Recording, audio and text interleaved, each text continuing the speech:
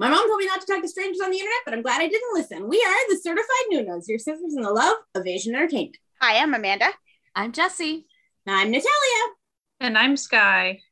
And today it's our last episode of the year. Oh, yes. Woo! So crazy. It's been a while, you know, it's been a year. So we would like to do like little drama awards. So that's what we're going to do. We have categories. We've all picked our winners, but really everyone is a winner in our hearts. And if you would like to reach out to us on Twitter to let us know who you would have voted for, please do. Or even better, go on our Discord and tell us. We love it. We want to hear what you liked. And just so you know, we're each going to give our winners. Like, we're not going to then battle it out. No. It doesn't work like that. There are 4 winners in every category. It's the only really way we great. Maybe there might be fewer than that. Is like, I guess True. maybe we could just keep on asking Siri for a random number between 4, and whoever she picks is the winner for each of the categories. But that's too much. The winner is that seems a bit much. I feel like we can just agree that they're all great in their own ways. Yeah. Okay. Yeah. And whoever we don't you would pick is also great. True. No hate to anyone who doesn't get nominated, but they're all great in our hearts. We have 3 sections. Okay. We have our drama awards, we have our music awards, and then we have our day songs, the grand prize of Top of the top. We pick our drama of the year and our song of the years. Forward to that. And then there'll be a little outro section where we talk about things we want to see in the New Year stuff, personal goals, that sort of thing. So stick around for that. But first, we're going to start with a drama awards. Our first award is who we thought really killed it this year in the actor. And we decided to add a little bit of a difficulty level to it because we decided we can only pick someone who's older than us for the actor and actress awards. Yeah. So we really challenged ourselves. Yeah, this was a challenge. Big challenge for old Amanda here. We are not young spring chickens, as it were. So who would like to go first for who they picked for best actor of the year? Well, I was going to pick Kim Tae-hoon, but he is born before me in the same year, so sorry. Like, you're so news, it's fine. But You could have cheated. I'm going with Park In-hwan, who was the ballet dancing grandpa in Navalera. Nice. Because fantastic. He was great. I mean, we also just watched him in Miss Granny, and he was about the only watchable part of that movie. So you know what? You're right. You are correct on that. Well done, sir. I would just. He was holding that movie down. It was all over the place, but he was there. He was holding that movie getting it together. done. And he looked very attractive in the very end. But if you haven't seen Miss Granny, I don't want to ruin it for you, but on that last scene, I literally sat up and said, no, unacceptable. And then I closed my laptop and walked away. That was literally the first time I laughed out loud through the whole movie. But that was the best piece of comedy, that's for sure. Yeah. So I chose Shin Ha-kyun from Beyond Evil. He was the, obviously the older detective because the younger one's too young. Way.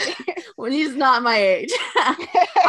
But yeah, he was just so good at it. He just you didn't know, the entire time you didn't know what was going on and what was happening. And he just solidified that role in just making it to it was not even a morally gray character. It was just ambiguously, you don't know what's going to happen next. And his performance in it was just phenomenal. I know he's been an actor for a very long time and he's really great, but I just thought in that role, it was perfect.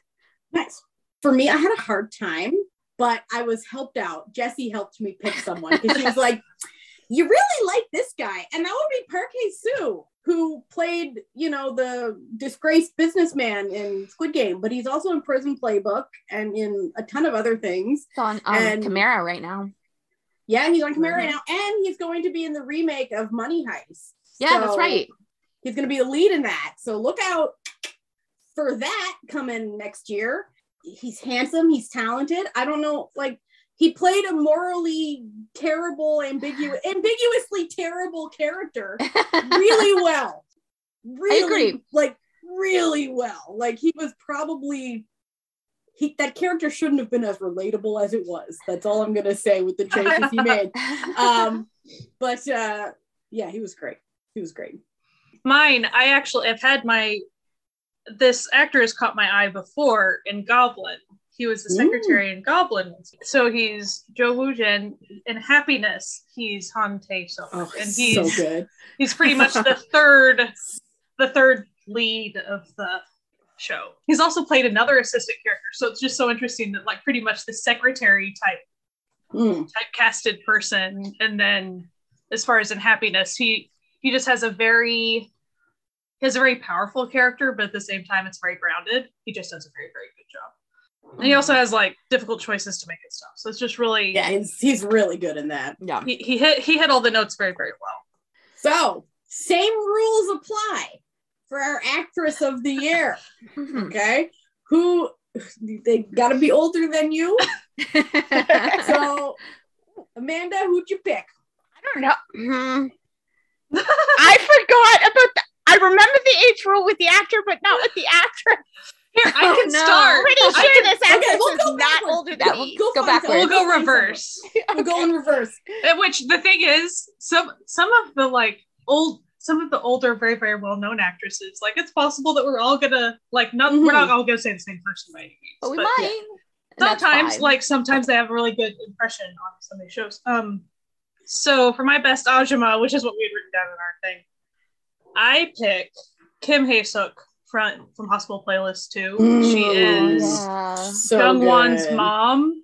And like, okay, there's a bazillion and a half storylines in that show.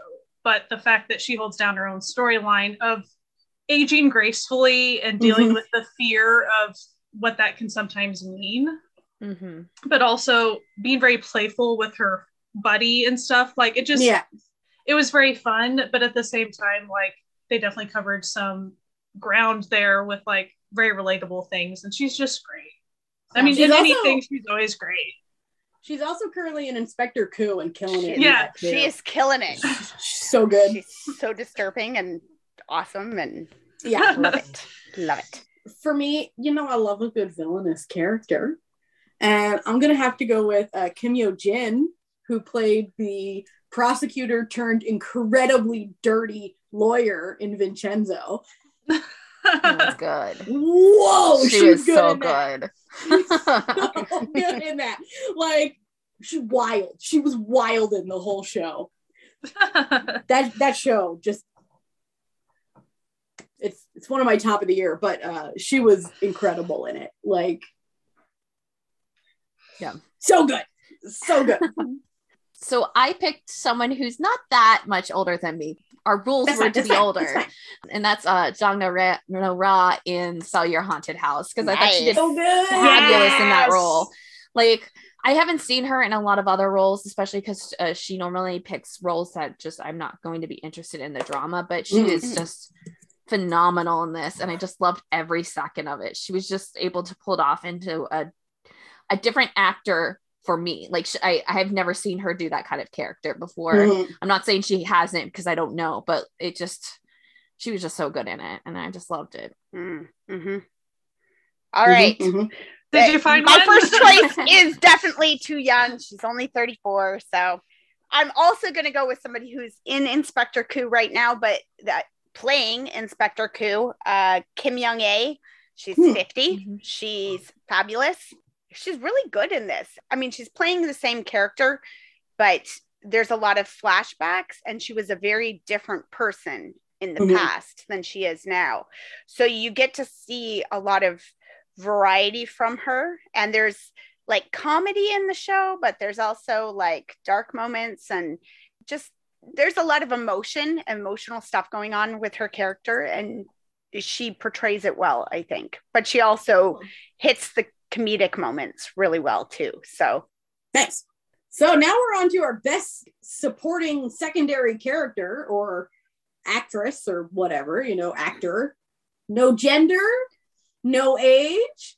Who I you guess thought killed it as a you could secondary have said character? a pet too, I guess. Listen, I mean- we're not speciest here. Like we got it all. So Amanda, who did you pick for your best secondary character? Well, this is where I moved Kim Tae-hoon to. So his character in Navalera, I mean, he is a side character, but he's a very important character.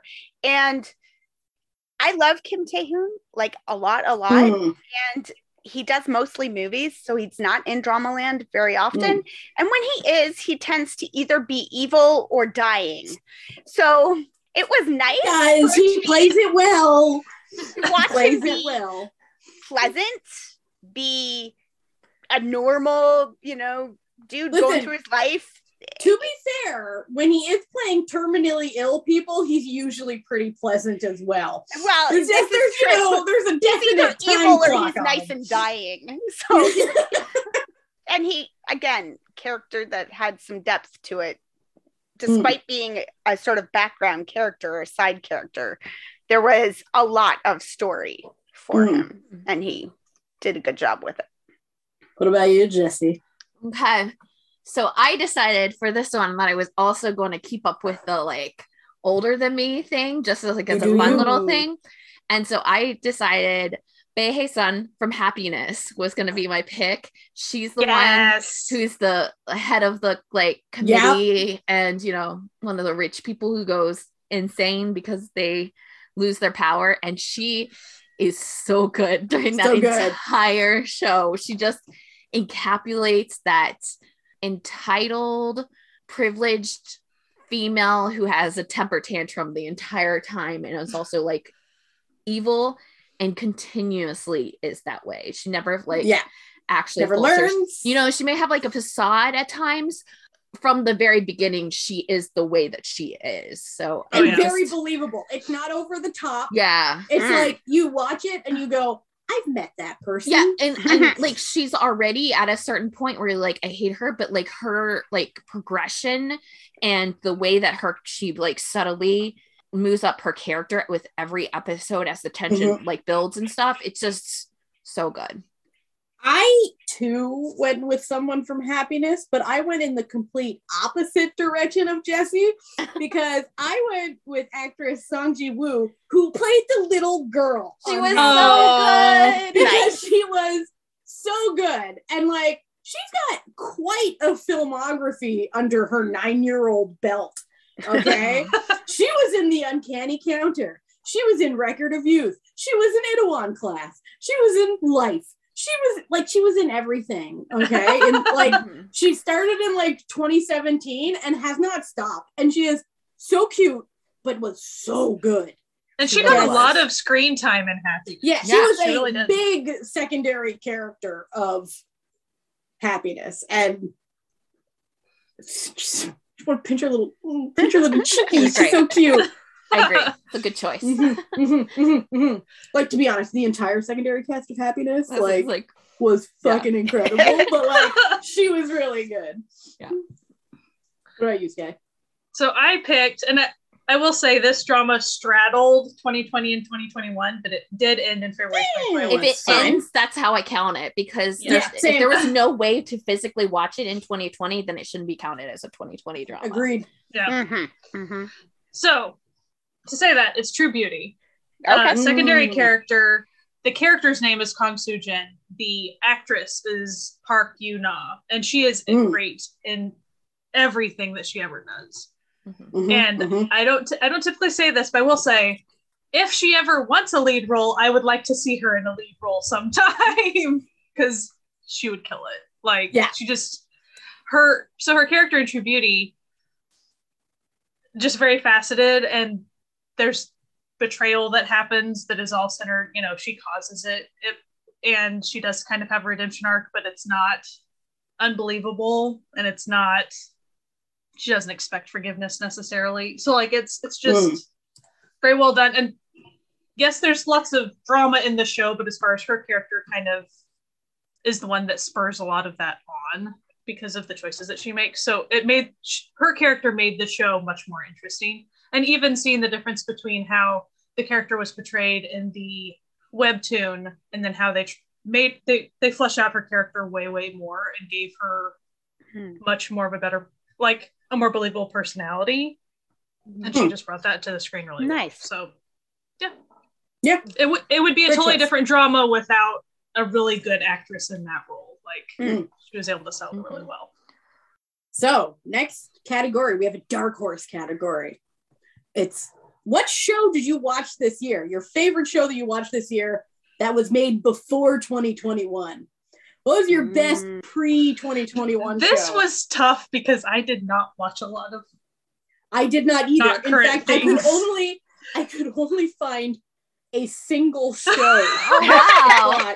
I put it So out there because I thought that like maybe, you know, because there are some years where like, you know, Yeah, there's a lot some of us years don't it's watch like- a lot of airing. Yeah. And I was like, I want like maybe we should like switch it up a bit so that like everybody has the thing. But that's interesting. Like last year I think I watched, you know, like a handful. Yeah, I did too. of- Oh, I watched a ton this year. Like that for me, it was like, oh no, which one of these great things do I choose? Like That was not the case for old Natalia.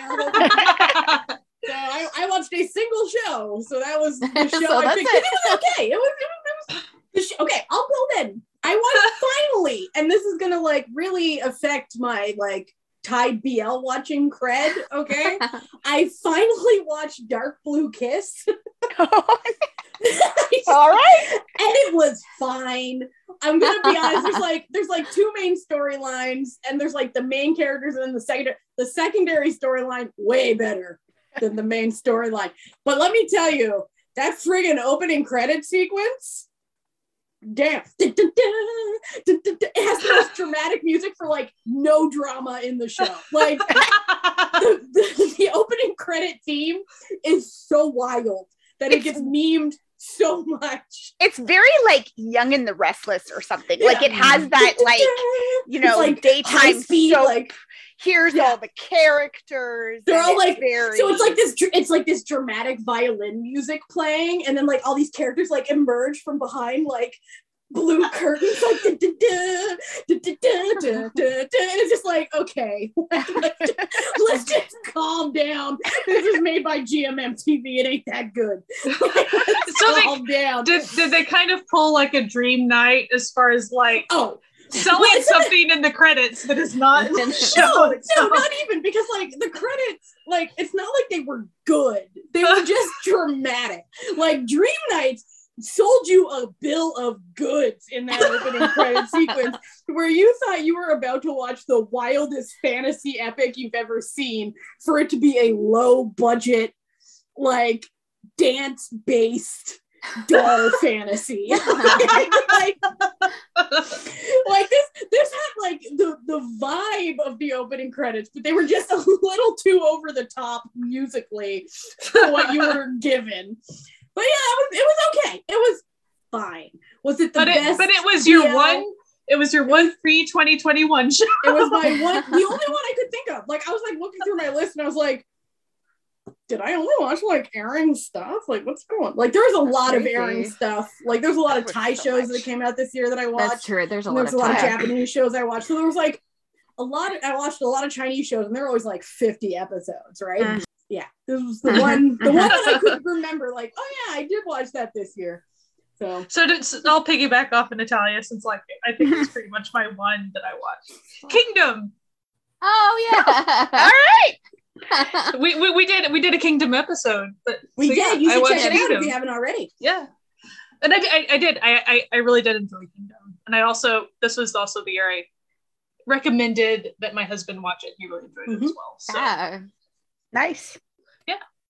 Which it's crazy to think that was a couple of years ago now, but it was. I know. Yeah. Because I remember, like we were a podcast when that came out. Yeah. Like That's true, that we wasn't were. that long ago, but it wasn't. We've been we're not new. We ain't young here. Nope. Nope, we ain't no spring chickens. Let's just say that. I guess I can go next, or yeah, everyone? go. No, go Okay, ahead. I'm gonna pick one that actually came out last year, but I'm pretty sure it came out literally like when a job was going away. So I didn't watch a lot of dramas at that time, so I missed Understandably. it. And then I was like, I'm gonna pick it up this year, and I like loved it. and that's the drama Memorist. It's a crime thriller with a little bit of like sci-fi kind of fantasy element, just because of what the main character can do. But I just really enjoyed it. I enjoyed the cast and I had a lot of fun with it. And I also thought it was like a fun crime thriller. I just felt that it just kind of came together as something like that I just generally liked. And I just had fun with the show. And so I think that's why like it brought my rating up so high, because I just had fun with it. And it was a nice little binge. So nice. Nice.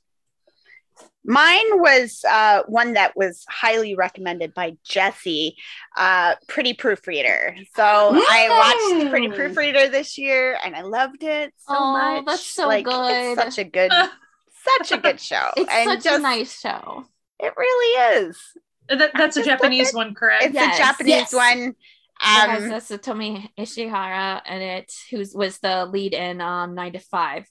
Yeah. So she was my original choice for Best Actress for the year, but she is significantly younger than I. So,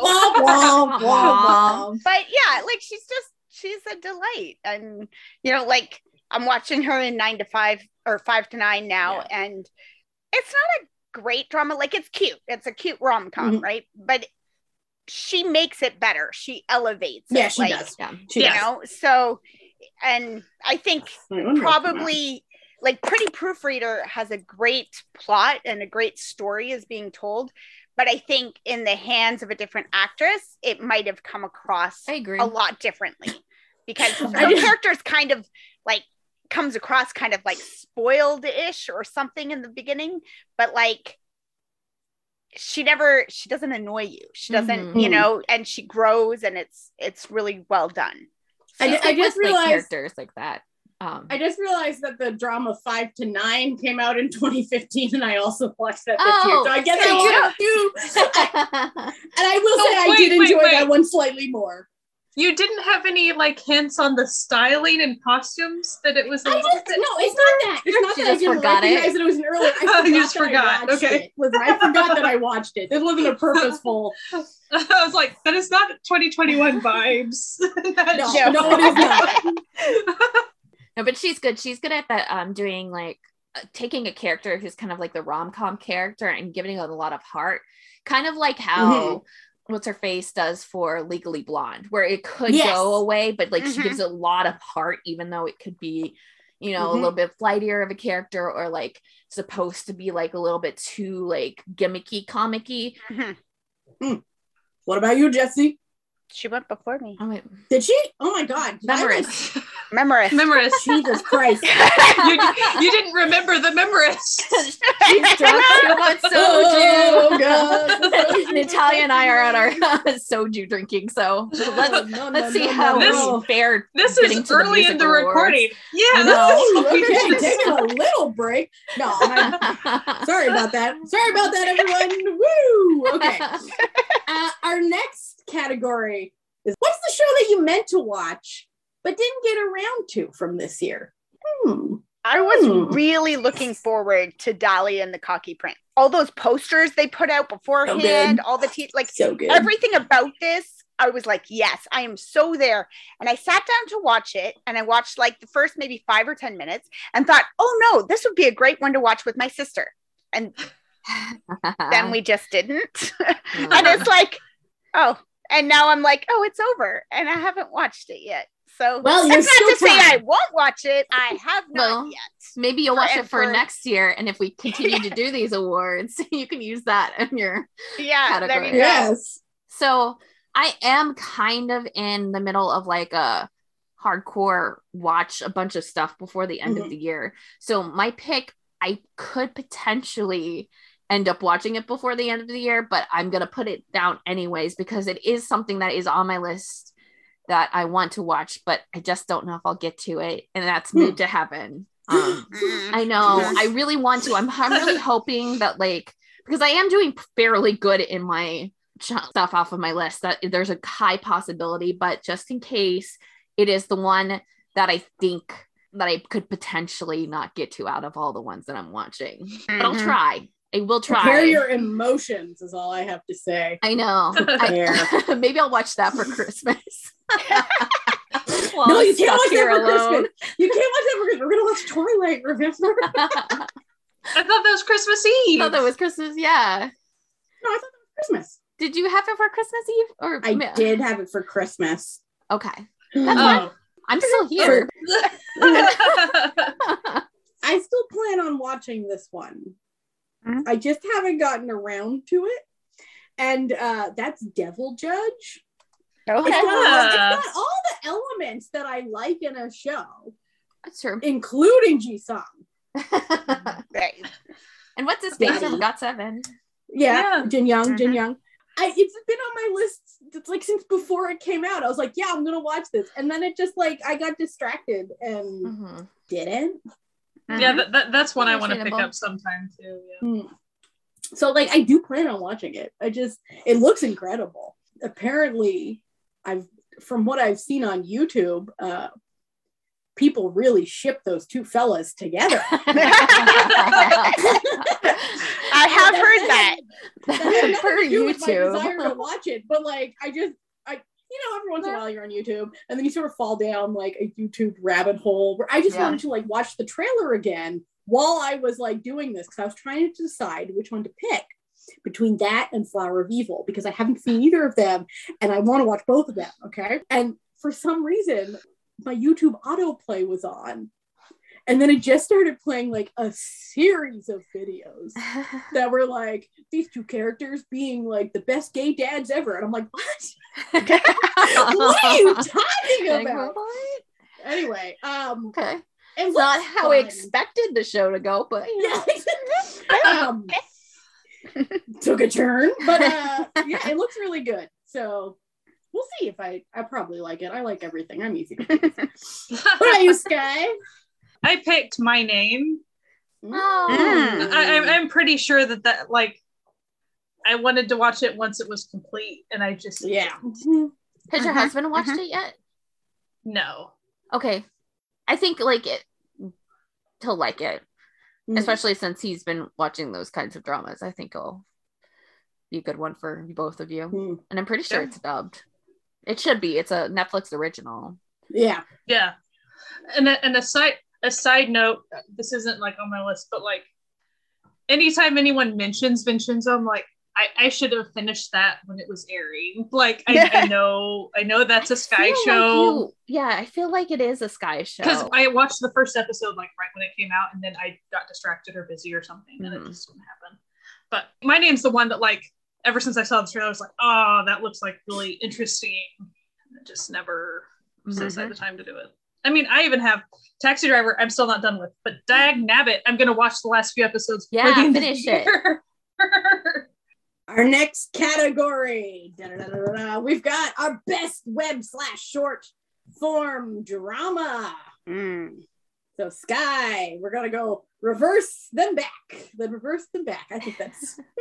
That sounds good. This was a tough one to pick, but I think I'm going to have to go with Scripting Your Destiny. I really enjoyed that one. As far as when you watch it on a different platform, you might not even think that it is a necessarily short form, but it was a web drama, like the way it was produced and stuff. So if you're a Goblin fan person, it's definitely worth a watch. You'll enjoy it. It feels like a little spin-off universe thing, kind of. For me, I'm going way back to the beginning of the year. And that is To My Star. Oh, yeah. Which I love that. I love that web series. It is so good. It is on Viki. It is in movie form as well. If you'd rather just watch it all edited together as a movie, you can do that. And it's just it's a good one. Good. It's so good. So I picked The Great Shaman Godushim.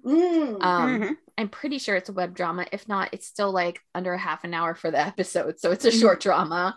I just thought it was really good. Like it's a really tight little like show, even though it like obviously it's not written for my age group. I just think that it worked really well. I think there's an episode where Sky and I kind of talk a little bit more about it because we both watched it, but it's just it's a solid little show. And I think if you like fantasy and if you want to see what's his face, Nadaram Yeah. Namdaram. Yeah. And his like lead role. Yeah, in a He lead did role. it. He did it, ladies. He does. Yeah, like this was the like year for him getting all the like special roles or like lead roles or that sort of thing. But thought it was a really good, tight little show that kind of highlighted like the pressures of school in this kind of fantastical way. And all of the actors in it were younger actors, and I think they did really well with the show. So I feel like I watched a lot of little short ones, but the one I'm going to go with, I liked a lot of them that I watched, but I'm going to go with Couple of Mirrors, which it doesn't feel short when you're talking about a lot of things, but when you're talking about C-dramas, it's real short. So like, I think it's technically a web drama. Yeah, it was produced for the web. So I mean, it's great though. Like the quality of it was fantastic. The story was great. Everything was great. We have an episode on it. We have a whole episode about it because it was that good. So, and the show is for free on YouTube. Exactly. So, nothing's stopping you. And it's short. So there you go. Perfect. Next one, we have a bit of a fun little category, because this could go in so many different ways depending on who's answering. And it's been a long year.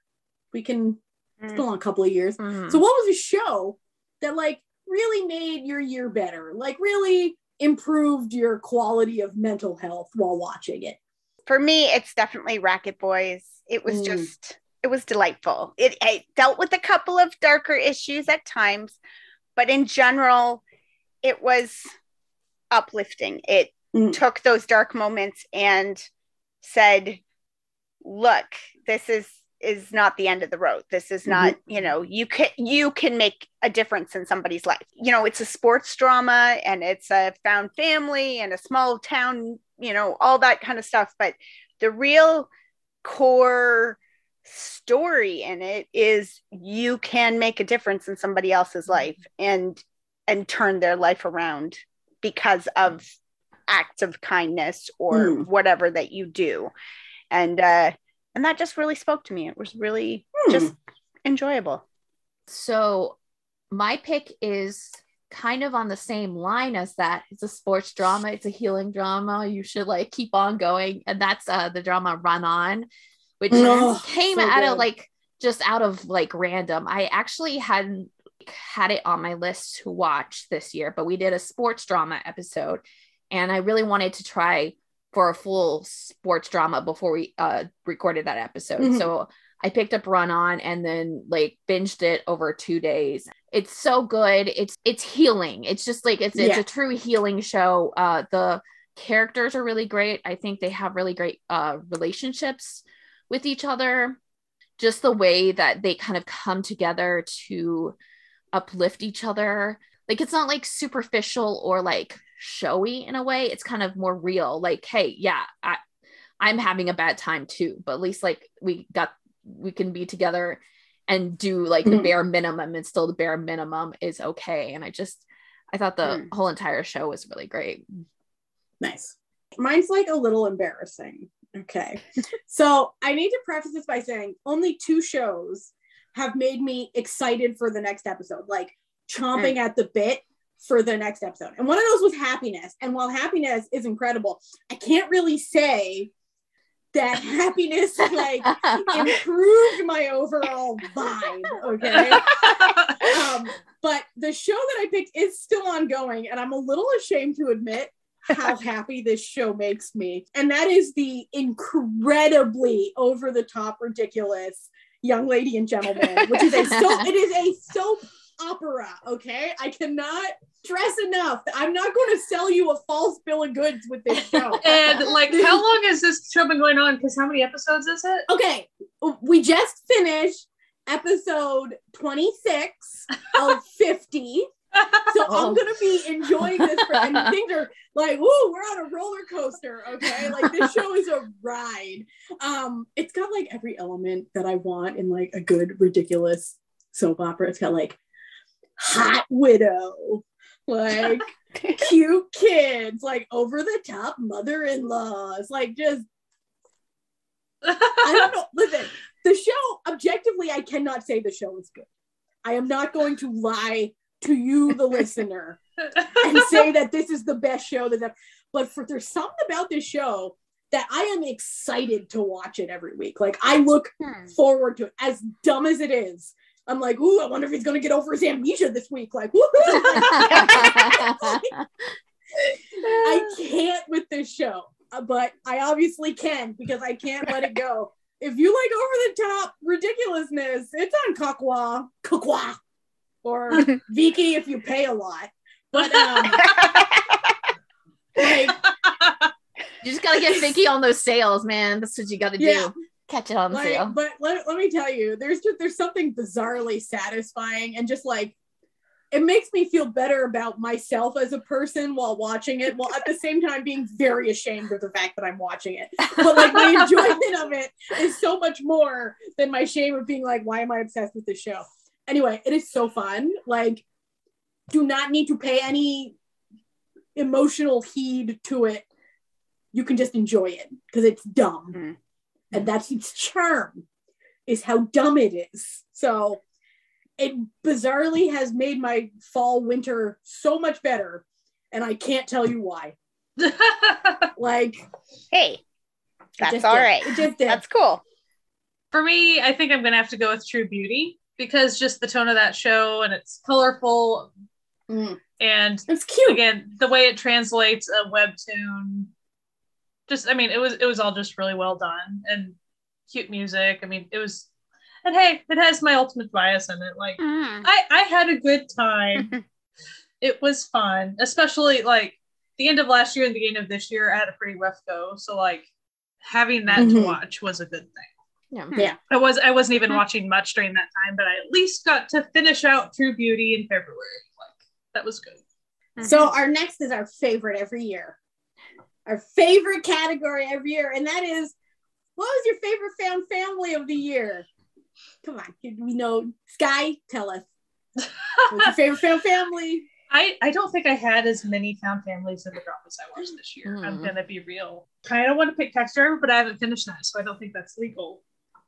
For me to say it. We make the rules. Like, well, you know, I don't know if they stay family. They could like torch everything. I have no idea yet. You know, maybe they do. Who knows? Yeah, like, I don't know.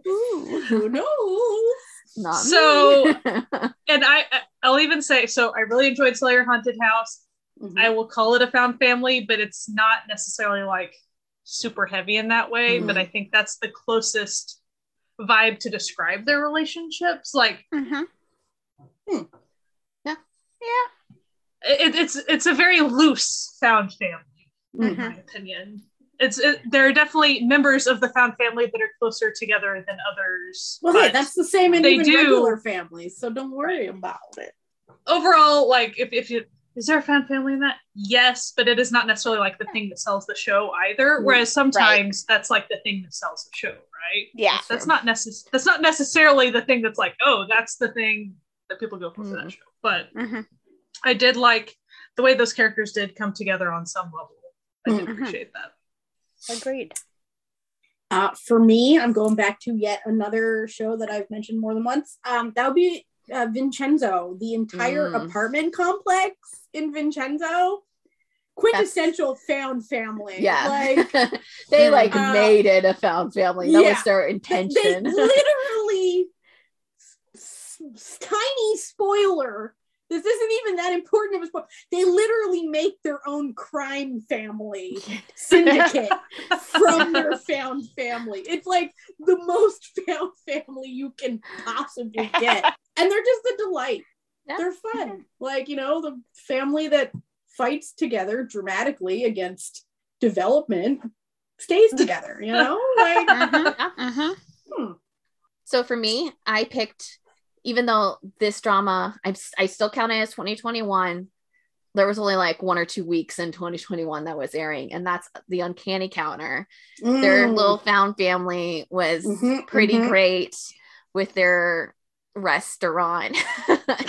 And you can even see like the found family effect in like the very first episode with one of their like former members. Like, you get the immediate draw of them having the found family. And I think they were like super sweet. And then with the girl and the guy and just like everybody like in their own, like, you know, they have like various different things that are going on in their life and stuff. And they kind of become this like ragtag team that works really well together. And I just think they're really cute together.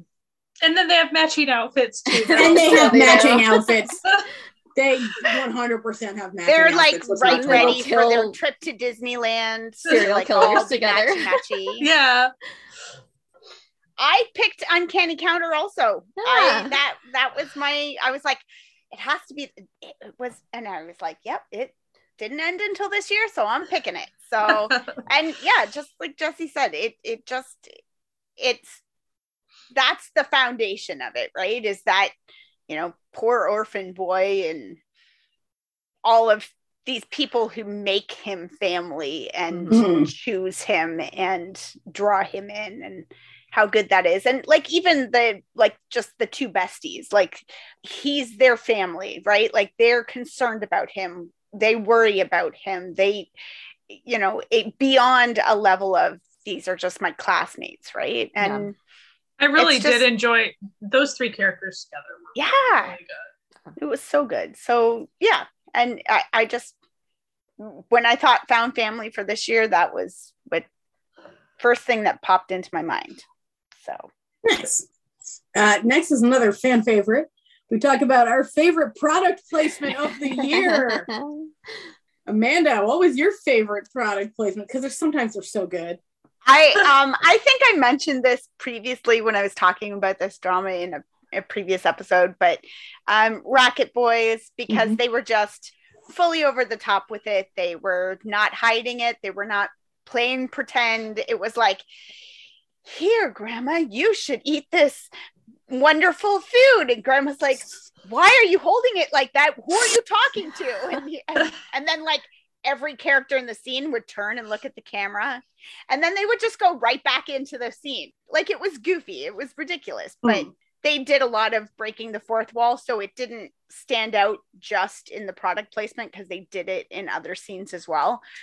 Yeah. I mean, product placement is there and it's obvious. And when they, you know, pretend that it's not, you're like, I see it. Like, come on. So it was just kind of they're making it funny. They're making it exactly where they're like, we know that you know that we know that, you know, and we're just gonna play it that way. So for me, my favorite product was from a drama that did what no other drama has ever done, and that is made you believe that the number one computer in Korea was an Apple, and that's Dr. Brain.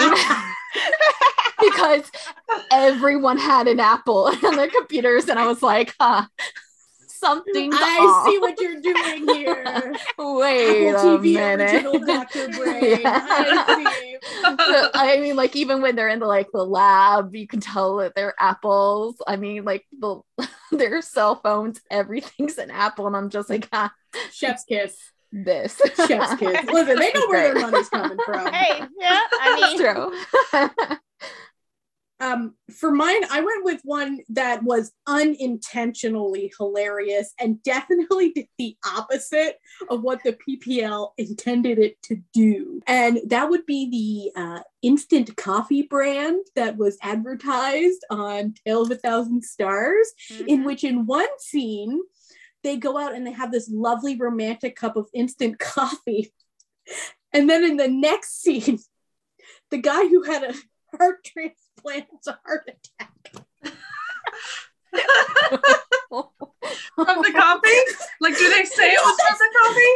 No, it's not from the coffee. It's because he shouldn't be drinking coffee, having that. He's just been doing a bunch of shit he shouldn't be doing after a heart transplant.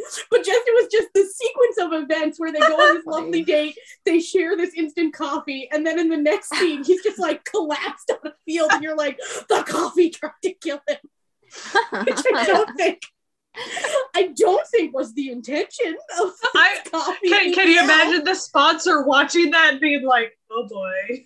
That is shot. I just remember laughing, like the memes that came out of it were like, heart-stopping coffee. It's so strong. Oh, so good. I'm gonna bring up Sell Your Haunted House a lot just because there are a lot of things that I liked in it. You liked it, that's fine. So in Sell Your Haunted House, underwear, PPL. Mm-hmm. A side character like got underwear from his girlfriend, and it's like in cans the way it's packaged. And it's like showing him open it, and he's just so jazzed about this underwear from his like his distant girlfriend or something. And he's talking to his best buddy about it. And he's like, "Here, have one." So, and that's not the one. Like they do that again later on, talking about the underwear. They were all about the underwear. It's just really. They do it in Stranger too. He gets it as like a lawyer gift. A lawyer gift too. I can't remember what There's one, like but there's another one that had the can. Maybe it was like Touch Your Heart. Was it? Oh yeah, maybe. Oh, maybe. Because I feel like it was Dongwook. So like yeah, that seems right. I do want to have a very small side tangent. I won't go too long on it. So I did have a runner-up of Juri-san. Near the end, for some reason, this random character shows up on the hiking trail and starts giving like a little slender pouch. I assume it's just a supplement of some type that you just like a powder supplement that you just ingest. It looked like a beauty thing though, but the way it was given and the way the show tone is like kind of mysterious and suspenseful in that moment. And then you keep having scenes where these people are giving this same supplement to all of the Rangers. And it was actually kind of terrifying. Like, yeah, that sounds because terrifying. We're dealing with a serial killer on the other end of things who has been giving people things to make them not be around. Literally poisons people with banana milk. So like all of a sudden these people seemed pleasant, but they would like get caught doing something illegal and they'd be like, "Oh, here, have this thing, Ranger. You work hard." I'm like, "Are you trying to poison all the Rangers?" Come to find out they're all just a part of the same family, the family of a Ranger person. It was just like, but they still kept pushing it, and it didn't fit into anything anyway. It was very obviously PPL, but also the execution was like super questionable in my opinion. It gave me weird vibes.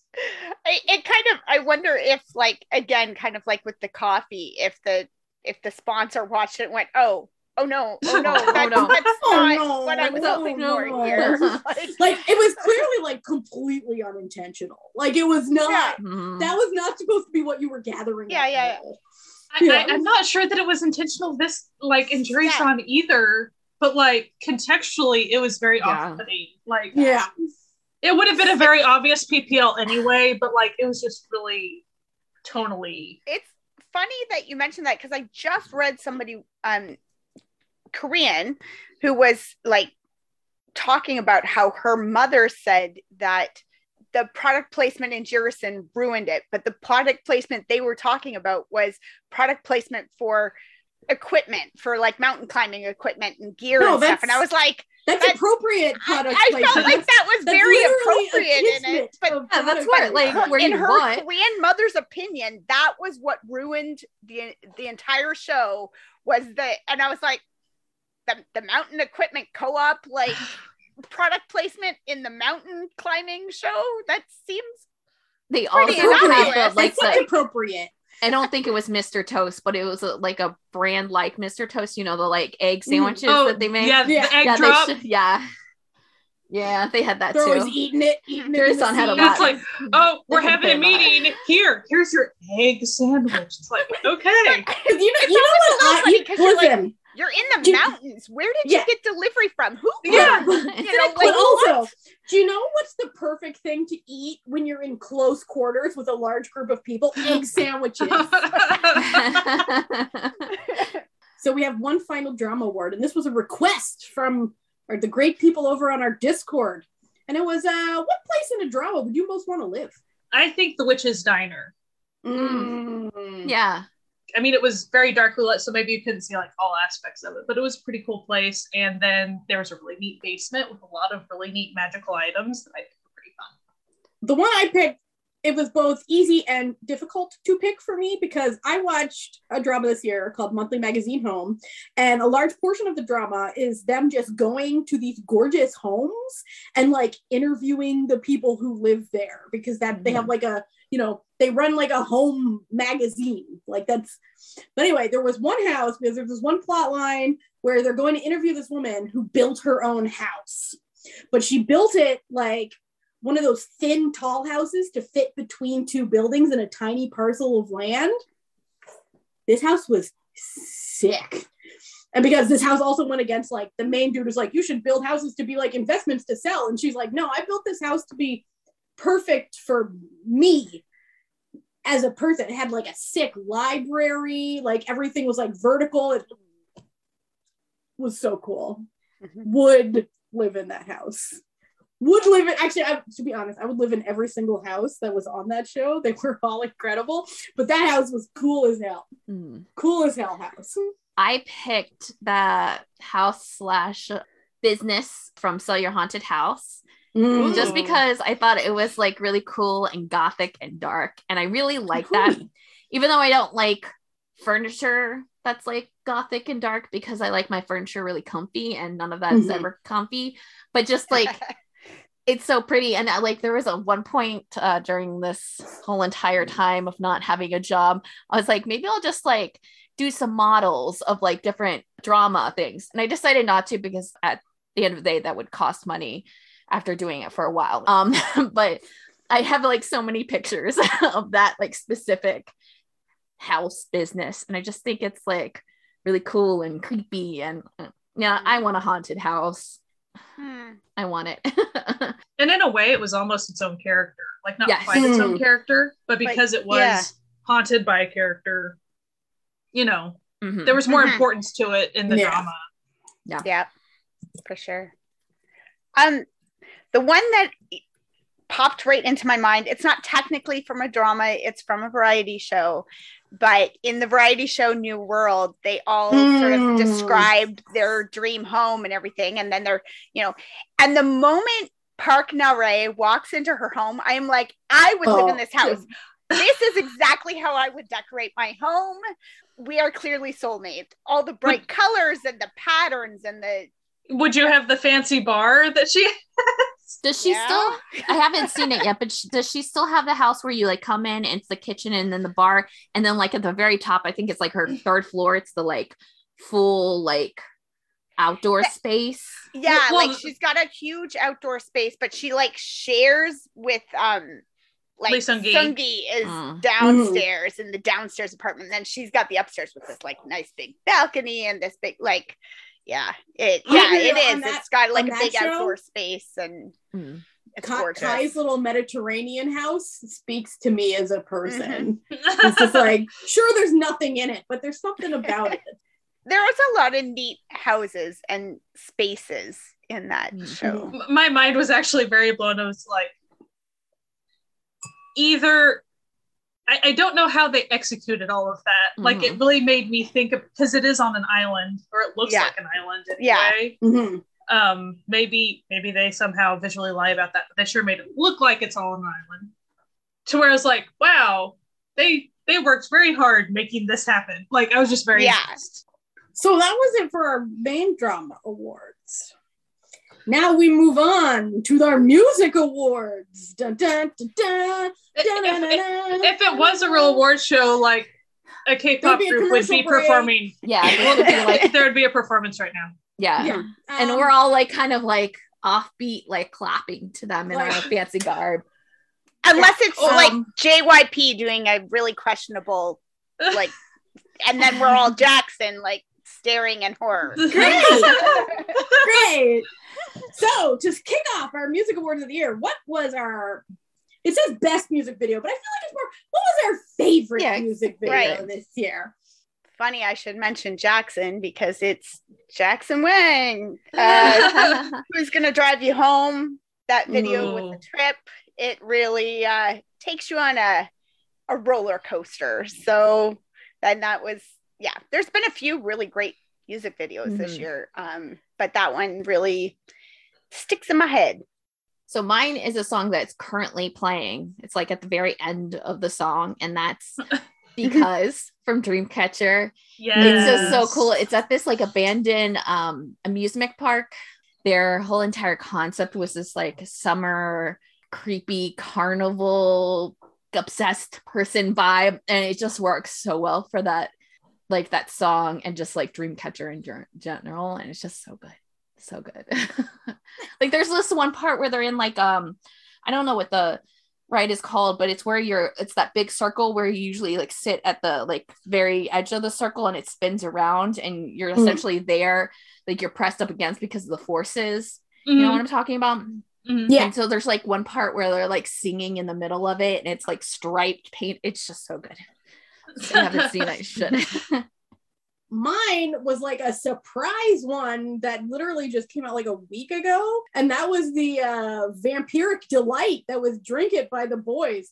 See, I like The Boys' other stuff too, but there's something really good about this music video. I will mention about that one. It was put out by that app, Universe. I'm just going to say the way those drop and stuff, often whenever they were released this year, you could only watch like less than 2 minutes of it or something. Yeah. And so then the past month or so, they finally released all the music, the whole thing. And so then it's like, yay, I get to see the whole awesome story that I was wondering this whole time. Yeah. And it was really good. So my pick is, and I will say this is recent, but I get a big kick out of this type of music video. So The Real by ATEEZ. It feels like a live action anime take on something. Yeah. 17 has done one before where it's like, oh, these members are part of this gang and these members. I always get a huge kick out of those type of storylines. So like, I was just very pleased. Also, since they performed it as a stage thing, and then when they made the music video is a much more grand version of it in it. The costuming's great. Like, I just, as soon as it came out, I was like on Twitter and I was like, it is giving very Road to High Low, you know, that High Low franchise. Like it very feels like that. And I had other people were like, that's exactly what I thought. So like, I'm like, I don't know if that was their inspiration or not, but like, if it was, they nailed it. It's definitely what it felt like. Very good. So what was our favorite comeback of the year? So I'm going to be super predictable, but Astro's one comeback was like super fun. I really enjoyed it. There's an aspect to that song and music video. It feels a little almost second gen. I don't know. Just has. It's a really good comeback. Like it's really. It feels like an SM Entertainment music video. I'm not gonna lie. It does actually. The first time I watched it, I was like, oh, I need to show my husband, who is the SM Entertainment stand of the household. And sure enough, when he watched, he's like, yeah, I really like that. I was like, I think I can do this. This is really a tie between two comebacks because they were both sick as hell and they were both from the same person. And that were Sunmi's comebacks this year. One for Tail and one for You Can't Sit With Us. Wow, Tail was this year? That's crazy. Yes, it was. Crazy that Tail was this year. Right? Yeah, just both iconic as hell. Like, listen, while I actually like the song You Can't Sit With Us better, I have to say the actual comeback of Tail was wild to the fact that they had to alter their performance for network television because it was too much. Too sexy. I just love that dance move where her leg becomes like a tail. Like, yeah, and all the backup dancers' legs are like the other. Yeah, so it's like a whole 9-tail. Yeah, it's. There was a definite Gumiho moment this year. Yeah. And then, and then there was the whole, seducing her backup dancer on stage as part of like. I can see why it was a bit much for Korean television, but it was not a bit much for my heart because I thought it was great. So mine is going to be predictable. If you know me, you know that I'm going to say 2PM's Must Come Back. My favorite. It's the first comeback that I've been on like Twitter and part of the actual fandom because I've been a fan, but I was just doing it all by myself. Like it was just, YouTubing it by myself. And so it was the first time that I actually had like people around that were like really excited for it and we're talking about it, and it was fun for that respect, and it was fun to see all the guys again and doing some things, and it was just so good. This year largely was terrible, and the reason I could watch everything is not what I wanted. It did make some of those times where I was like not being able to sleep, but could like sit and watch a live at 3 a.m. and be fine. And I wouldn't have been able to do that with any other year. So even though I don't like what happened, like it was a nice kind of like way to kind of not think about things and just kind of immerse myself in just following the 2 p.m. comeback stuff. You had the time. Yeah. Not that you wanted the time, but you had it. Yeah. So Like, you to got be to spend honest, it I would that have way. much rather not had the Yeah, time. But I would have since much I rather did- like watched everything like delayed and stuff, but since I was here, it was a nice little thing to do while I had it. For me, I would say it is Key coming back from the military, and that was a good comeback. I mean, Shiny had their thing too, like, and that's great. Shiny, yay! But for me, it's Key. I love Key's solo stuff, so I love Helium so much, and I love like that whole all the songs. Bad Love, like it's all good. It is always good. Key is always good. So. Well, and then even bonus album packaging for Bad Love. Oh yeah, the album packaging was great. Yeah, like that's he's so like meticulous. Yeah, like he does. I mean, I feel like in a sense it should be like DPR Ian should be my pick, but it doesn't feel like, I know we call them comebacks, but like my old lady brain still, like, to me a comeback has to be came back from something, and like DPR Ian, this was his like basically his debut, so like it doesn't feel like a comeback, so he came back, so thank you. So our next category, what was our favorite new artist and new group? Lee Mujin. I really he was a delight. It was a delight to look deeper into his stuff for this, and a lot of the newer stuff that I got turned on to this year were not new debuts this year. They were people who have been around for a while, and they were new to me, but not new debuts. So as far as new debuts go, I adore the kid, and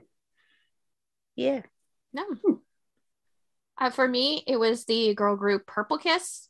I know that they had been delayed a while, so they kind of did a pre-release that I really loved, and then they came out with their debut, and I just like equally love them. They're in the same entertainment group as Mamamoo, so they have that kind of thing, but they're also doing a little bit different because a couple of the members are actually producing and writing the songs, and from the very beginning too. And I think that's like an interesting thing that you don't get to see a lot, sadly, with especially female groups and like brand new with their like debut songs. They had like one of the girls at least wrote or produced it. So like, I think that's like an interesting take, and they've all got that kind of like jazzy vocal quality that like Mamamoo has. So if you like Mamamoo, I think you'll like them. And they're doing a little bit different with their their comebacks and their like concepts. They're not like following like a true concept, but they're doing a little bit darker, but it's like interesting. It's like they're doing goth, but not really. It's not like you hear that a lot in their like actual songs. Like they did a comeback where they had a zombie song, and the zombie song's really up, like, high and fun and energetic. And they were like cute zombies. Yeah. And I think they're a fun group to watch. And I think they're going to continue to be really great. And I've loved everything that I've heard so far. So I'm like happy to see more from them. For mine, this is a very new debut that I was resisting. Oh, I know what it is. I was like, yeah, I'm not gonna, like, I got too many groups that I already like. I don't need another one. But God damn it, JYP put out an emo group, Extraordinary Heroes, and they only have a single song out. Clearly they're new. But that song is so good. I agree. In terms of like my favorite new boy group. Yeah. I did not want another group to add to my arsenal, but unfortunately, here we are. JYP's Hero Division said nah. So yeah, I'm in it now. Like, you got me. Congratulations. What about you, Sky?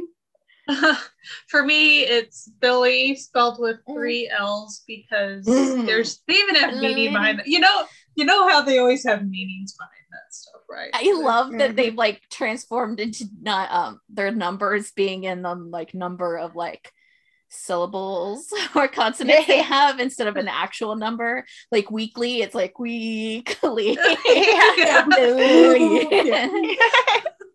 So Billy, the reason I was paying attention to them was because Moon Sua is Moonbin's sister, and she's been working on debuting for a few years, and then she kind of, I think she even changed companies for a bit. I mean, so I've just kind of been aware of that. But Billy's main song, Ring Ring, is just very, very different. It's really fun to watch the oh my gosh, I'm spacing on what it is. The classical music react people. Oh, yes. React to the K. React to the K. I couldn't think of like that other. React to the K. All the reactors of that video of them watching Ring X Ring is just really fascinating for them to break down like what on earth is going on in the song, because and it was like blowing their minds. And even before they released the video, Umu, like, she had put out a tweet like, pray for me, because like they all went deep into like the musical theory of everything of this song, and I have to edit it all down. But I really do love the entire album that they did and stuff. So Billy is a good time. And they even already had to come back, just FYI. Snowy Night, I think is what Snowy it's called. Night. Yeah, I was just looking at it. Winter song. Yeah. And they had another member that came back. Yeah, it's from one of the groups. One of the one of the competition shows. Yeah. Right? I can't remember what it is. It's a cute song. Yeah. And the little artwork. The Yeti's cute in the music video. The little artwork for it. They do some really cool. That's actually like a really great music video to watch, because they play around with like the aspect ratio and the like actual frame rate of it too. So it's got this like old jittery like home movie, but not. Like it almost kind of feels like the whole, like Rudolph or like the animatronic. Yeah, like where it's like stop motion, but it's like them actually there. It's not like a illustrated thing. Yeah. Yeah. I like the vibe of the music video a lot. So I really, really do like them. And I think that as far as the backstory of the group and stuff, they say that they just really want to bring like warm feelings to everybody. It's going to be interesting what direction the concepts keep coming with that group. So I'm looking forward to it. Our next one is, what was our favorite girl group this year? It can be the same answer. It's all good. I mean, for me, yeah, it's probably Billy. I mean, I've listened to them a lot. Hey. Yeah. Hey, that's fine. You know? For me, it's as it is every year, twice. They kill it every year. Listen, they're bringing box after box and the fun don't stop. Okay? That's all I gotta say. Twice every year. I mean, can you guess? Dreamcatcher, of course. What? Mystery. We're also just like mysterious with people and with mysterious answers. For me, it's ITZY. It again probably should surprise no one. I have my adorable light ring sitting here. It's they're a good time. I enjoy them. Their one song, the swipe song, is like trending on TikTok. It's always like Mia Nanane, swipe. Yeah. This makes sense. Yeah. We were talking about cowboy concepts, and I was like, I'm sure ITZY they just had like cowboy themed music with Wild Wild West, but they didn't have a cowboy comeback this year. But that's all right. They do fun stuff. They had more like a mobster thing going on. It's all good. I like it all. They're adorable and I love them. Next, we're going to follow it up with, what was your boy group of the year? ONF. It's ONF.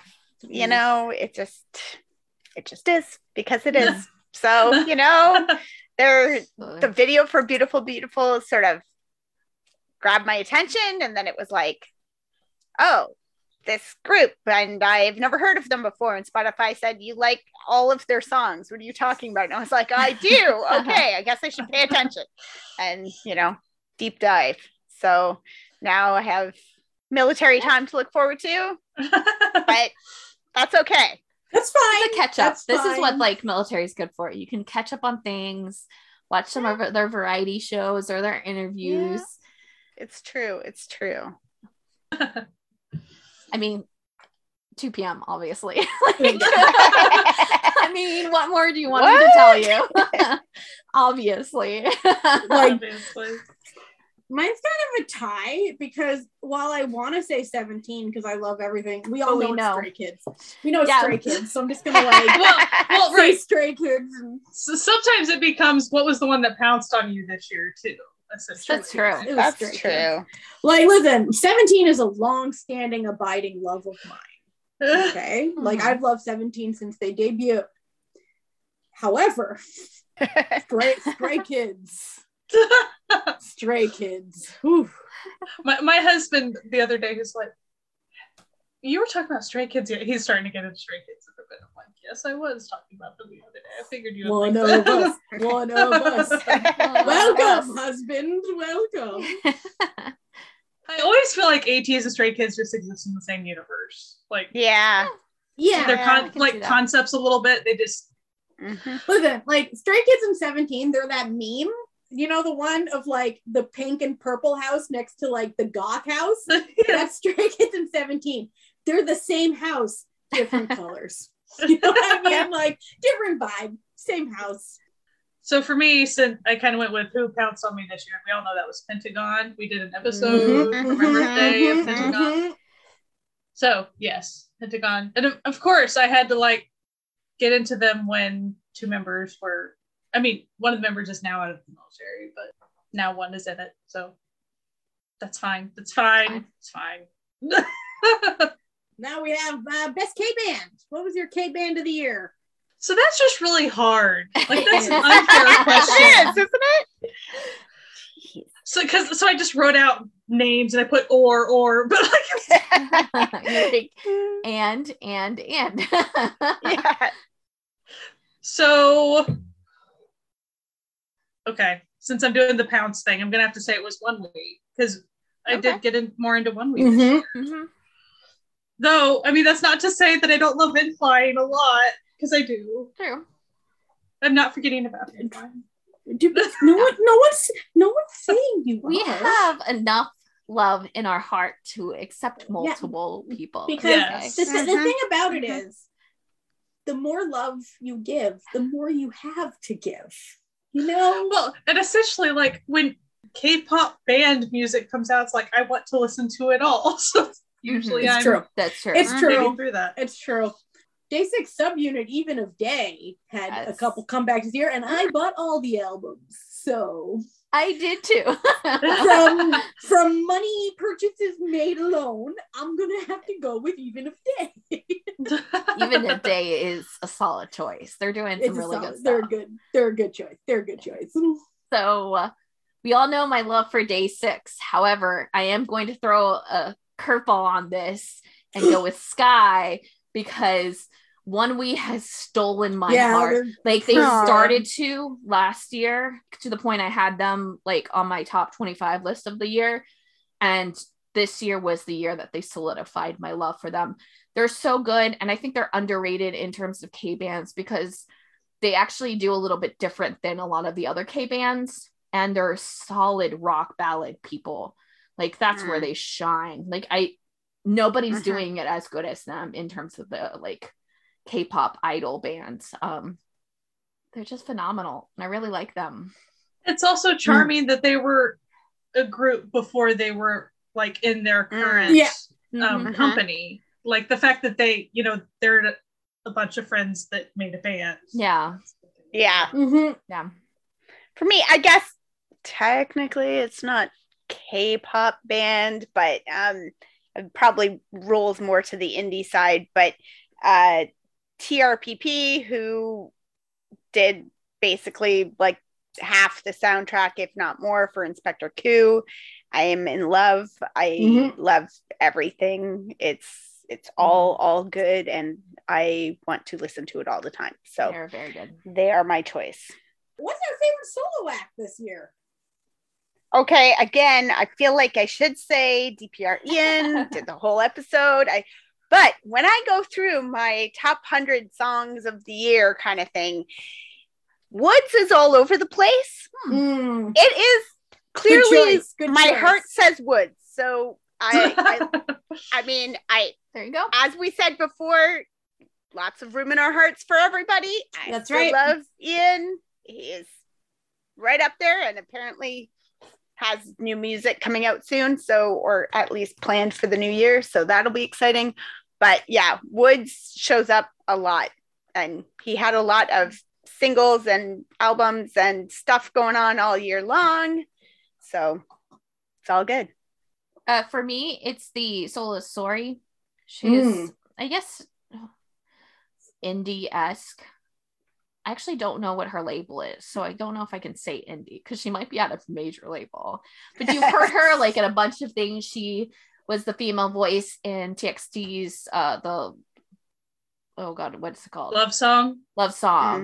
And Jay has done some stuff with her and kind of featured her, and she was at the Head in the Clouds, is that what they called it, the concert with CL and Jay and a lot of the people from 88 Rising. I just think she's so good. She's kind of got this like R&B vibe to her, and she's got a really interesting voice, like the way that she does stuff, and she kind of plays in this kind of like interesting world, especially with her first like couple of songs that came out last year. They're very like unique. I don't even know who to describe it as, but you know, she's got like kind of a unique take to stuff, but she has a lot of good like duets and features on a lot of stuff, but just her solo work is also incredible. And I think she's definitely one to keep on, because she's gotten like really popular in this past year, and I think she's going to continue to be, and she's just got a really great voice, and I've liked every single song that she's put out, so she's definitely my favorite. For me, Jessie, not our Jessie, rapper Jessie, Jessie was with an killing I. it this year. Jessie with an I was killing it this year. I love pretty much every one of her comebacks, was really good. And also I've been really enjoying watching her talk show that she does. It's on YouTube, Showterview with Jessie, but she's been killing it. Like and it looks like she's you know, she's at P Nation now, so she can basically seems to be able to do whatever she wants. I think it's the greatest, like one of the best things that they could have done is P Nation get her, and I think she's thriving. And Hyuna, she's thriving there. I mean, she just did she has a collaboration with Ed Sheeran. Like, what? It's her and Sunny, okay, isn't it? Yeah, I think so. It's just such a weird, like, okay, all right. He keeps on popping up here and there, doesn't he? Yeah, he does. Yeah. Surprise. So mine is Astro MJ's Get Set Yo. So MJ has been super busy the past couple years, but very much so this year in particular. He did a lot of musicals. Even just recently finished another turn at a musical, Jack the Ripper. Like, he was a part of Favorite Entertainment and Super 5 last year. So that was a trot group for the listeners that might not remember or know. But MJ is the first Astro member to have a solo debut. But they do have one other unit. They have a duo unit that did debut, but MJ is the first one to do solo. And if you don't know MJ, he's a very, very uplifting, bubbly person. He's the oldest member, and that's kind of how he just tries to always uplift the mood of everybody around him, no matter what he's doing, and no matter if he knows people or not. That's very much what the song is about, and he just had a really, really fun time with it. But then behind the scenes, he would talk about, like, it was really hard for him to do it by himself because he wasn't used to it. He's very used to having a group setting. And so, because he would say stuff like, usually I'd be able to rest while someone else is filming something. I don't get to rest. I have to keep going. And the whole time he's smiling because that's the way he does things. But it was just really cute. And there was a trot singer girl, younger girl, who was also in the music video and performed with him a fair bit. And he had a great time, like, performing with her, and even behind the scenes. They were just really, really cute together doing stuff. So it was just really fun. And he won a trot show award, and that was nice. Yeah. Love to see it. Yeah, he was really shocked by that. He was really happy. So, what was our favorite non-K-pop musical something or other this year? I'm still gonna go with Korean, Mm-hmm. and I'm gonna tag back to Lee Moo-jin because we did an episode on him. Mm-hmm. But he was a joy, and actually, it was nice to also looking into him and kind of looking into that show, and also checking out the other artists for that as well. Yeah. But Lee Moo-jin, he's a treat, and even since it's award show time in Korea, like seeing some of his performances of that have been really fun so far. My pick was Lee Moo-jin. I just think he's great. I don't need to add that much more to it. There's a whole episode about it. So Lee Moo-jin, go check it out. Sick as hell. You should listen to that episode. Mm-hmm. So for me, it's a fairly new to me act. I think I found them in like October, but they've quickly become my favorite artist, new to me artist of the year. And I'm just like obsessed with them now. And it's the alt rock band called Trap, TRAP. Nice. I'm sorry, they're very hard to find because Trap is like a genre, and Trap. Yeah. There's like other like English named people. Because you can't even like trap band. No, it gives you. Yeah, it's really hard. You have to kind of like go through like songs and stuff, or like they're like find the hangul of it and go through it that way.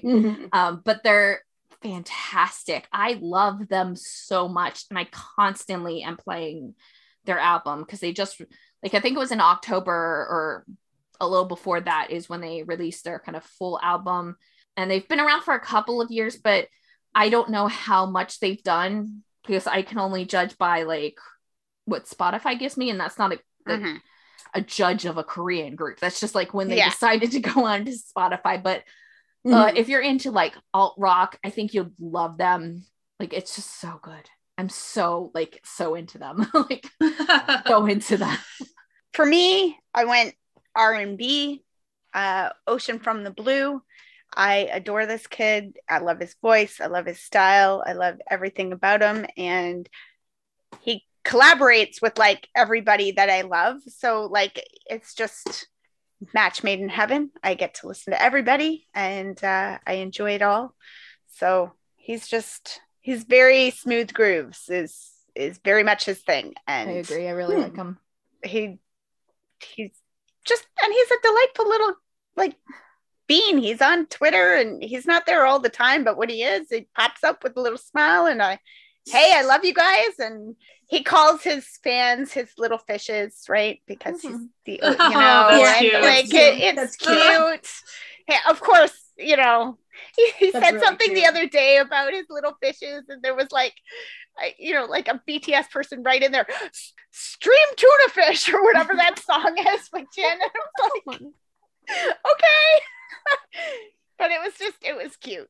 He's just, I adore him. So our final in the music category. What was our favorite non-Korean musical act or individual this year? Well, my favorite that I got turned on to this year is Khalil Fong, another R&B artist, Chinese R&B artist. So good. But he hasn't really released any music other than he does OSTs for some like children's animated program, like these little like science-y songs and stuff. And so those are cute, but like they're not really, they're good songs. I'm not saying they're not good, because they're good songs, but they're not really what you're looking for, probably. Yeah, like generally speaking, in my mom life, I choose to not listen to children's theme songs. Educational. Fair enough. I got enough of that. I gotta go with Jackson again. He's, yeah, because he's Jackson, and he puts out such good music, and a lot of it. He's been prolific this year.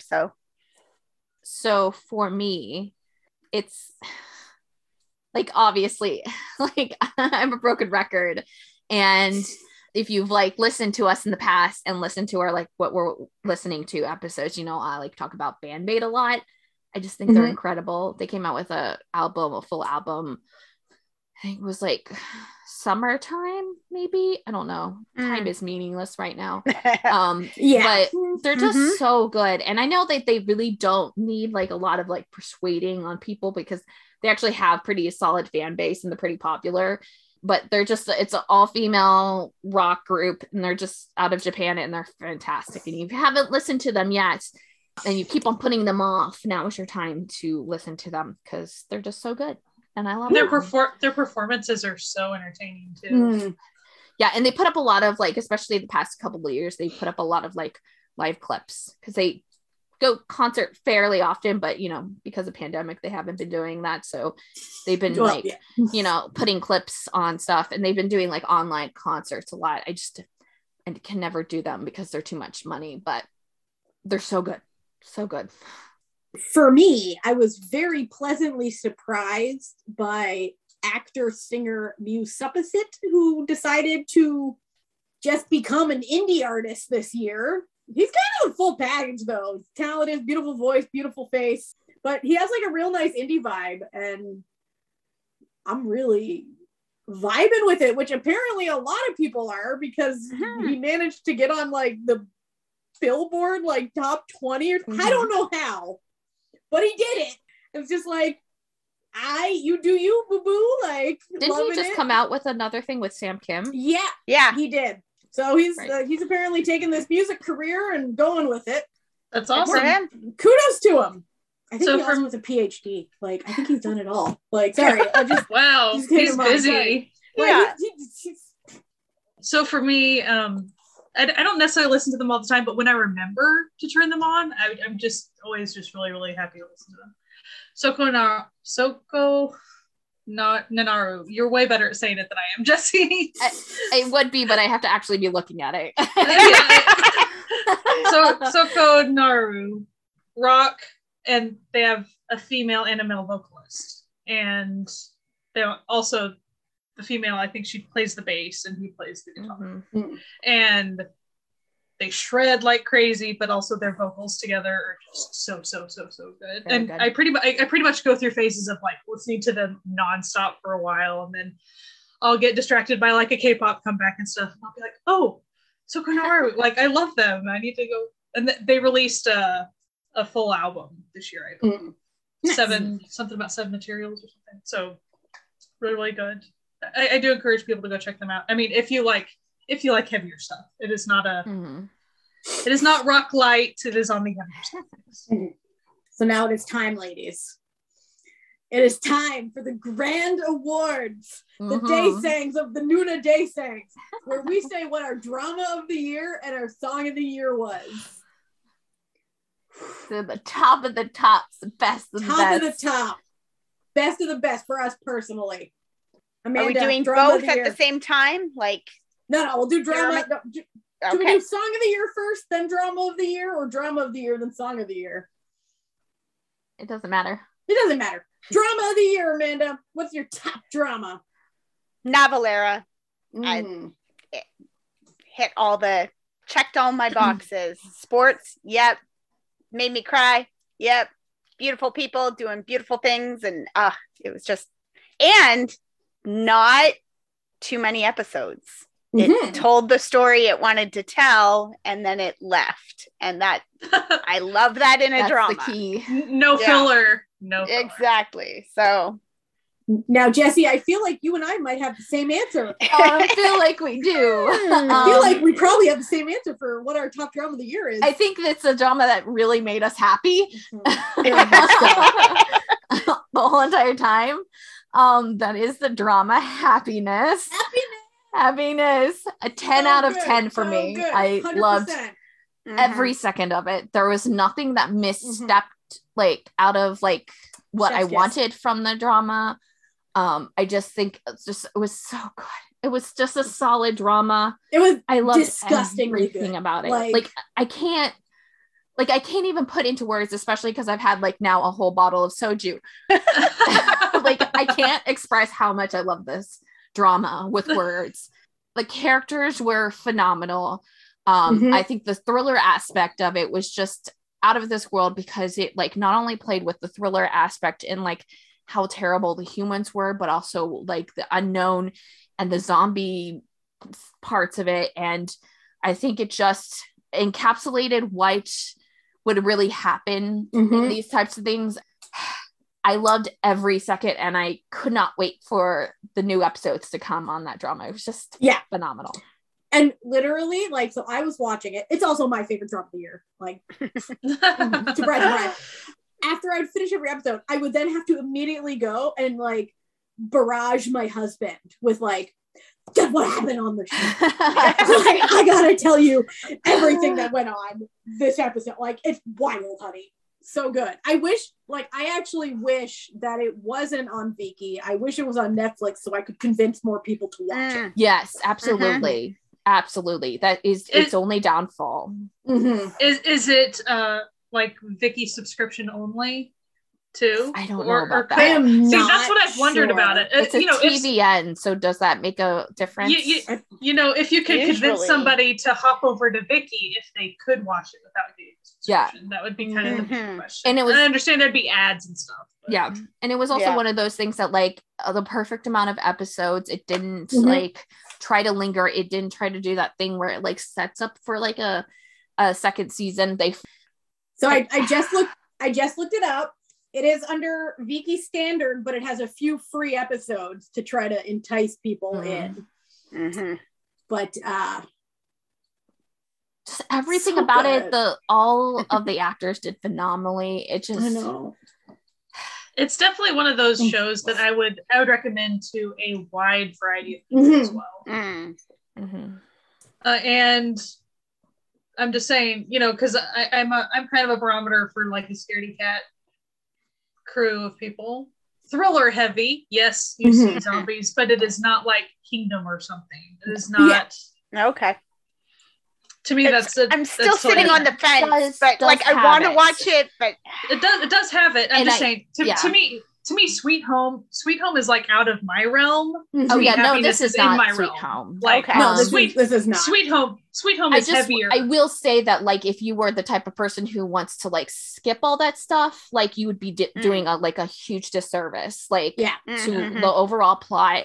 In the show, the scary stuff ain't the zombies. It's the humans, not the zombies. No, it's just the humans' ability to be terrible. Yeah. Sometimes zombie shows, they don't really go into explaining things much as far as like how and why. It does a very good job laying that out, but in a way that's not like reading a screen. It's very tell as you go, explain as you go, not in a weird pedantic way. Like it's all very well done. It's all very well done. Like it was definitely in the running for my top. So unpredictable. My top is Sell Your Haunted House because it brought me a lot of joy. It just did during that period that it was. It's on my top list. I agree. I had, and I am not saying it is not for everybody. It really isn't. It is creepy enough that there are some people that it will not be their jam, and that is totally fine. Because I don't want people to think, oh, it's totally accessible to everybody. No, I wouldn't really necessarily even say that. Yeah. But I did like the way they handled everything, and I even liked you kind of had the whole like Sunshine character a little. He wasn't totally Sunshine, but he was kind of the jokey type. Yeah. And she definitely was not. And I even liked that aspect, because typically it would be the serious guy and the playful girl. And they also didn't do that thing where when the like funny things happen, they didn't overtake scenes that shouldn't be happy. It might have like started to be funny, and then there's like the realization of like the turn in the like what's going on, and he immediately turns. And in another drama, they wouldn't do that. They keep up the humor, and I absolutely love that about that show. There were definitely times like, oh, is this gonna? I would kind of wonder if the humor was gonna extend weird, and it never did. It would stop with, it was always very appropriate. And I loved their relationship because it wasn't like, oh, we're boyfriend, girlfriend now. Like, it was just, I appreciated that. They were just... The fact that they didn't try to cram it in the last couple episodes or something and like make it happen, right? Like, we're going to force this into like a super romantic, like, now we're telling a rom-com. You're like, it stayed consistent and it told the story it wanted to tell. And that was good. The story of giving each other underwear. Yeah, you love to see it. In a can. You love to see it. Also, I liked how her character, she would just eat a ton because it would have to, like, she'd spend all of her spiritual energy doing something and she would need to, like, recoup that. But I liked that about her character because it was relatable. Just, again, relatable. You don't see female characters that ever do, like, get to eat a lot. Yeah. Her character and the level of her character was just so good because even how she would interact with people, she would be like borderline rude, but not really rude. It would just be, you don't expect that of a lot of female characters. Female characters aren't often written like her and get away with that for very long or stay consistently that way throughout the entire show. They might be that way in the beginning, but then, they change or something. No, she was her character the entire time. I loved it. Yep. Go watch it if you are into that type of thing. All right, and now this one's slightly more difficult because there's more things to pick from. Song of the year. Song of the year. I already have a guess for some other people, but everyone already knows mine. Do or Not by Pentagon. Yeah. Because I mean, that's all I listened to for quite some time. So that was just... Mine is Love Song by TXT. Shocker! Wow. So good though. Like it's a really good song. So for me, my song of the year is Wonderland by Aimer, who's a Japanese artist. So good. And like the video is like a creepy Alice in Wonderland type vibe to it, but it's darker. It was a really cool music video. Aimer does like very sweeping orchestral type, like very emotional stuff, and I just love it. Me, probably surprising no one, it's Beautiful Beautiful by ONF, because that is the song. Great song. I mean, it's a great song, but that's definitely a decade from now. If you say what was the song in 2021, I'm gonna say it was Beautiful Beautiful by ONF, because it's this year's song for me. So before we go, why don't we just share a few things that we hope to see in the coming year? I guess now more Japanese dramas, and it's actually happening. I think I say this every year, but I think it's actually happening. Yeah. I mean, did you? It's the same. Did you speak it into existence? I guess so, maybe. Hey, you're welcome, everyone. You're welcome. I'm going to attempt to speak something into existence that we've been trying to speak into existence for many years, and that is for Viki to change their business model and start paying subbers. Pay your subbers. Pay your subbers, so I don't have to spend 3 days waiting for subs for the last episode. The fact that you are expecting people to pay for a service that you are not providing in a timely manner. Sketchy. You're owned by Rakuten, you got the money. Yeah, you have the financial backing. Don't pretend you don't. And I mean, we watch this stuff on Netflix like everybody else is paying their subbers and not charging you a whole heck of a lot more than Viki is. Viki is not cheap, except for when it comes to paying their subbers. No. I want to see, I love the Netflix push that we've gotten with lots of Netflix, but when I was going through, like, I realized that like Netflix has a like middle-aged man agenda. Like there are a lot of dramas with hot middle-aged dudes in them, and I'm here for that. I really quite appreciate like Uncanny Counter and Mystic Pop-Up Bar and like there's a lot of dramas with a lot of really attractive, age-appropriate men in it. And I appreciate that. So, like, please continue. I mean, Silent Sea, Gong Yu, like, hello. Like, let's just, even Squid Games, the main characters were men in their 30s and 40s. That's like, true. you know, we like this. They don't all have to be 20-year-olds. That's all I'm saying. I must say, I do appreciate that Netflix and I really have like one alignment of goals, it seems these days, and that is to put Lee Jun in more things. So I would like to see Netflix continue the Lee Junification of its platform. They need to not lead me on about the Lee Jun thing. Also true. Don't tell me Lee Jun's in something and I haven't seen him for 2 episodes. Just saying. Just putting that out there. Just saying. Stop toying with your emotions. I was sold a bill of goods with Lee Jun in awesome suits. I have not seen a suit yet. I desire to see the suits. And I've seen nary a Lee Jun nor a suit. So. Right. These are the things that I require. I actually had a really brilliant thing to say and then I totally spaced on it. So I don't remember what it was. If it comes back up, I'll let you know. Yeah, you can tweet it when it comes back in your brain. Do we have any like personal or podcast goals that we want to accomplish in 2022? I have a personal one. So this past year, I committed to doing a custom list on my drama list of the dramas that I had watched. And I kept up with it, and that really helped doing this episode this year. I attempted to do that on Spotify monthly, and I failed miserably the past few months. That's harder. That's harder. It is harder, so especially when there's a lot. Rededicating my life and saying that I need to do that on Spotify this year, so I don't get so lost with my sorting of music this year. Really fell down the tubes, and it's sad when that happens because it's very difficult to reference things at that point. Agreed. Yeah.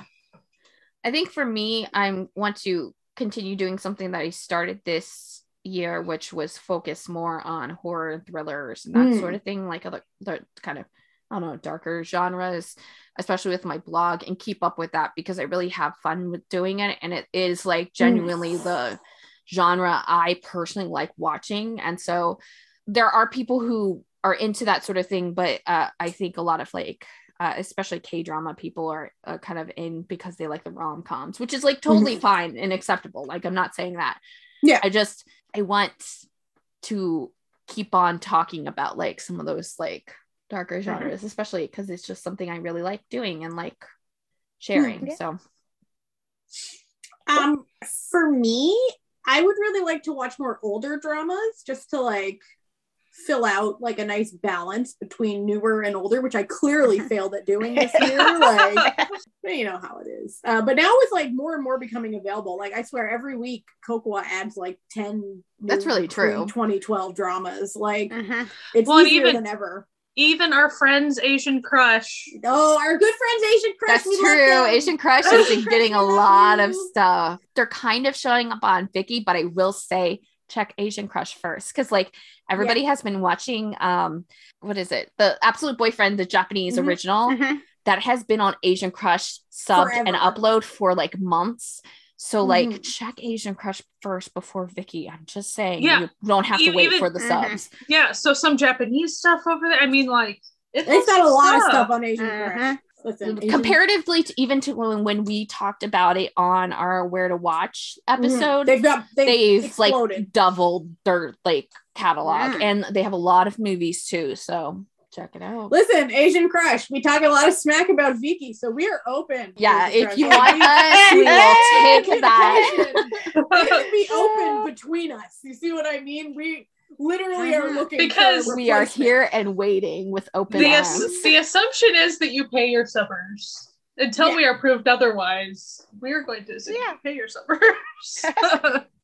I think for me, personal goals, like when I was going through my list of what I watched this year, I realized that I only watched like 1, maybe 2 Taiwanese dramas, and I used to watch a lot more of them, and I like them. So I want to try to keep my eyeballs open and ready and I watched a lot more Japanese this year than I think I have in previous years, and that's a good thing. But I want to get back to watching some Taiwanese stuff because I like those. Yeah, I think that's like a general thing that I want for the podcast too, a little bit more variety. And I know that's not like actually like a thing that we can always accomplish just because of the nature of like Korean content being the easiest, but always having it at least in the back of my head to attempt and just keep up with that. And it does feel like Netflix is getting more, like it's had currently airing C-dramas and currently airing Taiwanese and Japanese even. So like it feels like we're moving in the right direction with Netflix, at least. I agree. Because I mean, that's always one of the hard things, right? With some of these, we wanted, it's coming out and it's coming out in time for us to talk about it this week on but it's on Viki. And will there be subs in time for us to watch it and podcast about it? Maybe. Who knows? So, but Netflix, you don't have to worry about that. If Netflix says it's coming out on Friday, it will come out on Friday and be fully subbed and be out by like 9 o'clock in the morning or midnight or whatever. But like, it's going to be out.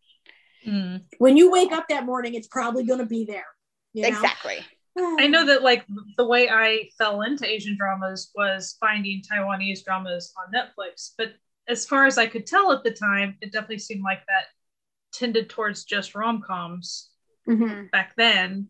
So if we're getting more like variety of genres within those different countries as well, like that of course was more appeal to. Like and also proving to the typical non-Asian drama watcher that there is a variety of genres. Yes.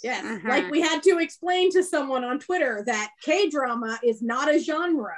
It is a geological tag. It doesn't mean that there's only like one kind of thing, or like, and it does like have little bits of like the same things, but that doesn't actually mean that it's like a hard and fast rule. No. And it's just they're like speaking Korean. Like they were trying to explain a makjong essentially, and they were like, "That's K-drama." It's like, no, that's makjong. No. And then trying to like do something where like it's like Squid Game is not, and I was like, yes, it is. Stop trying to like, take the Korean out of it. It's a Korean show. By the way, when you are a non-Korean insisting that a Korean thing is not a Korean thing, that's you really look like really a fool. You look like a racist fool. Maybe stop that. You look like a dumbass. I mean, and especially don't talk over top of Koreans. This past week, there's been a lot of stuff going on Twitters and whatnot, and don't as a white North American person talk over top of Korean people in Korea when they tell you Korean things about their country. Like don't tell them they're wrong. Like no, don't do that. We will continue to try to be our best in the coming year and bring you just fun Asian content. And if you want to listen to all this Asian content, you can go to certifiednunas.com to get all the links to everything we talk about in every single one of our episodes that we've ever done. It is all on there. You can, of course, listen to it on anywhere podcasts can be found, but if you want the links, that's where you got to go. We've got a Discord. It's so much fun over there. We have lots of discussions. We are on Twitter, Instagram, all the social medias, but mostly Twitter and Instagram is where you can find us. It's always @CertifiedNunas. That's how you reach us. And we love hearing from people, and we love hearing what people thought about the episodes and like their opinions on things that we talk about. We love it. We love chatting with all of you. And we especially love our certified fan family, which is the name for the people who personally support our podcast over on Patreon, patreon.com/certifiednunas, where if you want to, you can go and help support this podcast, help us pay for our hosting and everything. And we think our fan family is the best. They're literally the best people ever. And we do fun things. We have movie nights. We have little extras that get cut out of episodes, and it's all a good time. And anyway, we hope that you are having a fantastic holiday season, whichever holiday that you are celebrating or not. We're not forcing an agenda on anyone. We love all the holidays over here. We hope that you have a fantastic week. Stay safe, and as always, keep enjoying Asian entertainment. Bye. Bye. My mom told me not to talk to Trent. Strangers. So do. Strangers. My mom told me not to talk to strangers, guys. Oh, I take it back. Okay.